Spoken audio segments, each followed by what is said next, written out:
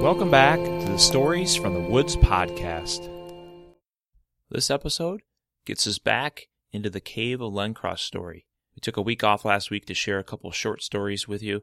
Hope you enjoyed those during the cold winter days that we had last week in much of the country. And for those of you that had school off, hopefully you were able to listen to our podcast to pass the time by. I'll turn it over now to Alex to tell you Chapter 4. Chapter 4. The Reunion. "Please don't hurt us," Sam and Roberto said. "Guys, I thought I would never see you again," Noah said with a surprised look on his face. "We didn't think we would see you either," Sam said, still amazed that he was looking right into the eyes of his cousin he thought he would never see again. "We came to take you home," Roberto said. "No," Noah said, taking a step back from them. "Why not?" said Roberto. "Because I have to save this cave first," said Noah. "The people and things that live here need me." "For what?" Sam said. "To save them from a deadly Krillis that lives here," said Noah almost in a whisper. "Noah, you can't kill a Krillis," Sam said. "We even figured out one attacked you by looking at the prints that it made on the ground. But we also figured out something saved you." "Yeah," said Noah. "It was Fido, a Ferd." "What's a Ferd?" Roberto asked. "Something that turned out betraying me," Noah said, clearly not into the subject. "Oh," said Roberto, "but was it big?" "Yes," said Noah. "It was very big." "Tell us about your adventures," Sam and Roberto said, eager to hear what happened. So Noah told them all about his adventures in the Cave of Lencross, and decided he wanted to go get some more sleep before he lured Fraser the Krillis out of the cave. Before he went to bed, though, he introduced Kenzo to Sam and Roberto. It turned out Sam, Roberto, and Kenzo liked each other. Noah went to his bed and fell asleep, thinking about Sam and Roberto and what it was like at their house. He felt homesick now. Noah woke to the sound of beating drums in unison. He wondered if it was his dreams, and slapped himself. Turns out it wasn't. Noah quickly got out of his bed and saw Sam, Roberto, and Kenzo looking out of the window with horrified faces. "This is worse than I thought," Sam said, while Noah peeked out the window only to find a few of Fraser's trolls marching right towards their shack. "This is bad," Noah said to the team. "No kidding," said Roberto with fear in his eyes. "We have to get out of here, but not through the front door," said Kenzo, looking up at Noah with hope of finding an exit. "I guess we just run," said Noah. "Run!" Sam yelled, and the team ran as fast as they could to the back of the shack and found a tiny hole just big enough to fit Roberto in, and they all piled in together.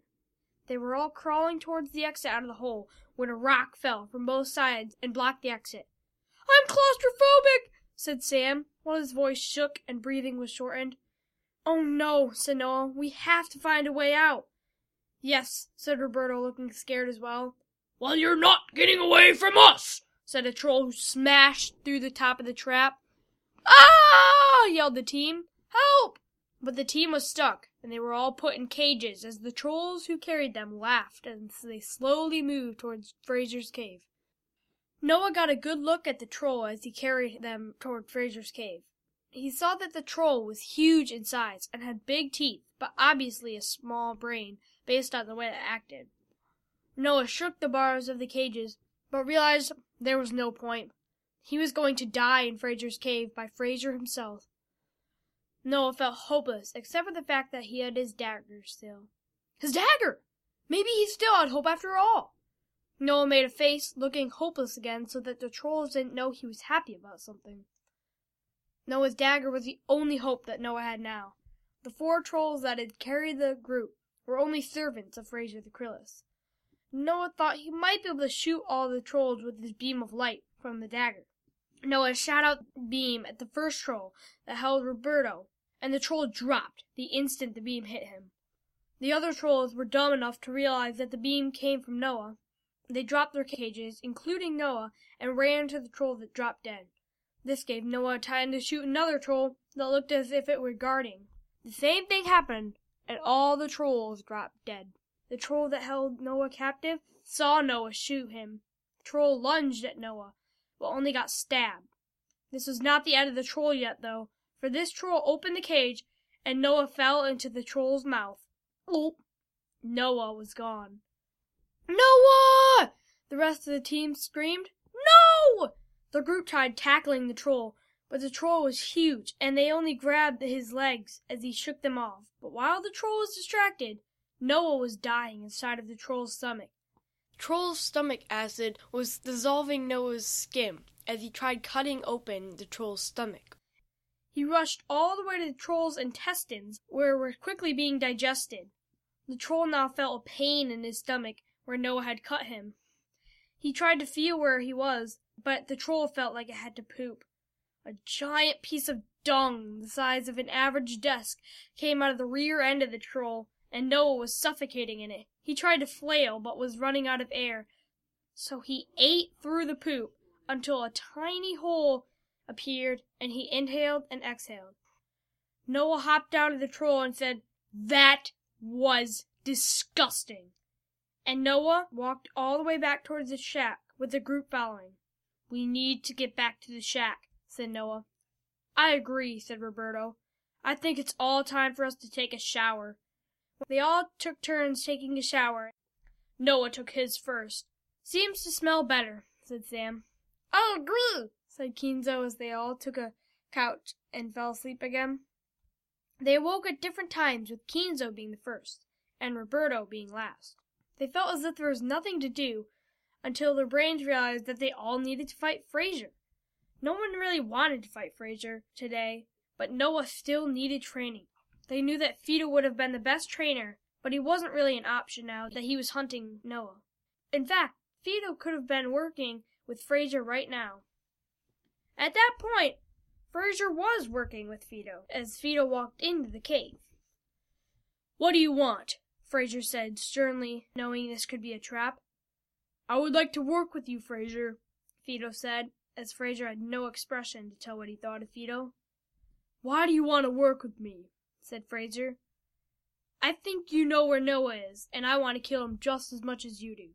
"Ah," said Fraser, "but the boy is mine, and you may not kill him." "Then what if I captured him and brought him to you?" "This I will let you do," said Fraser as Fraser laughed and told Fido to go find Noah. "Ah!" Noah yelped. "What is it?" Kenzo asked. "I had a vision of Fido coming right towards us working with Fraser," Noah said. "This is bad," said Kenzo, thinking of how angry Fido must be with them right now for destroying his house. "This could be a false alarm vision, though, that Fraser had sent through your head to make you scared." "True," said Noah. "But if Fido's coming, he isn't far away." "Yes," said Roberto. "We have to move." "I wouldn't suggest moving at all!" yelled Fido, crashing through the shack with his huge body destroying everything in the way. "Ah!" the group screamed as they tried running backwards, but realized when they turned the wall was right in front of them. "Trapped this time, huh?" said Fido. "I guess this is the end for you, Noah," said Fido, and laughed his evil laugh. In a flash, Kenzo went right between Fido's legs and out the door, carrying his tiny legs with him. "Sorry, Noah!" screamed Kenzo, "but I don't exactly want to die right now," leaving Noah, Sam, and Roberto to face Fido again, and Noah had already had his dagger sliding to his hand. This concludes Chapter 4, The Reunion, from the Cave of Lencross story. If you enjoyed this story, or any of our other stories on the podcast, please leave a review and share your experience for others to see. This podcast features the song A Dinner and a Rabbit by Mute Stare, available under Creative Commons Attribution Non-Commercial License. We hope you enjoyed this episode from the Stories from the Woods podcast, and as always, continue to listen to our next episode.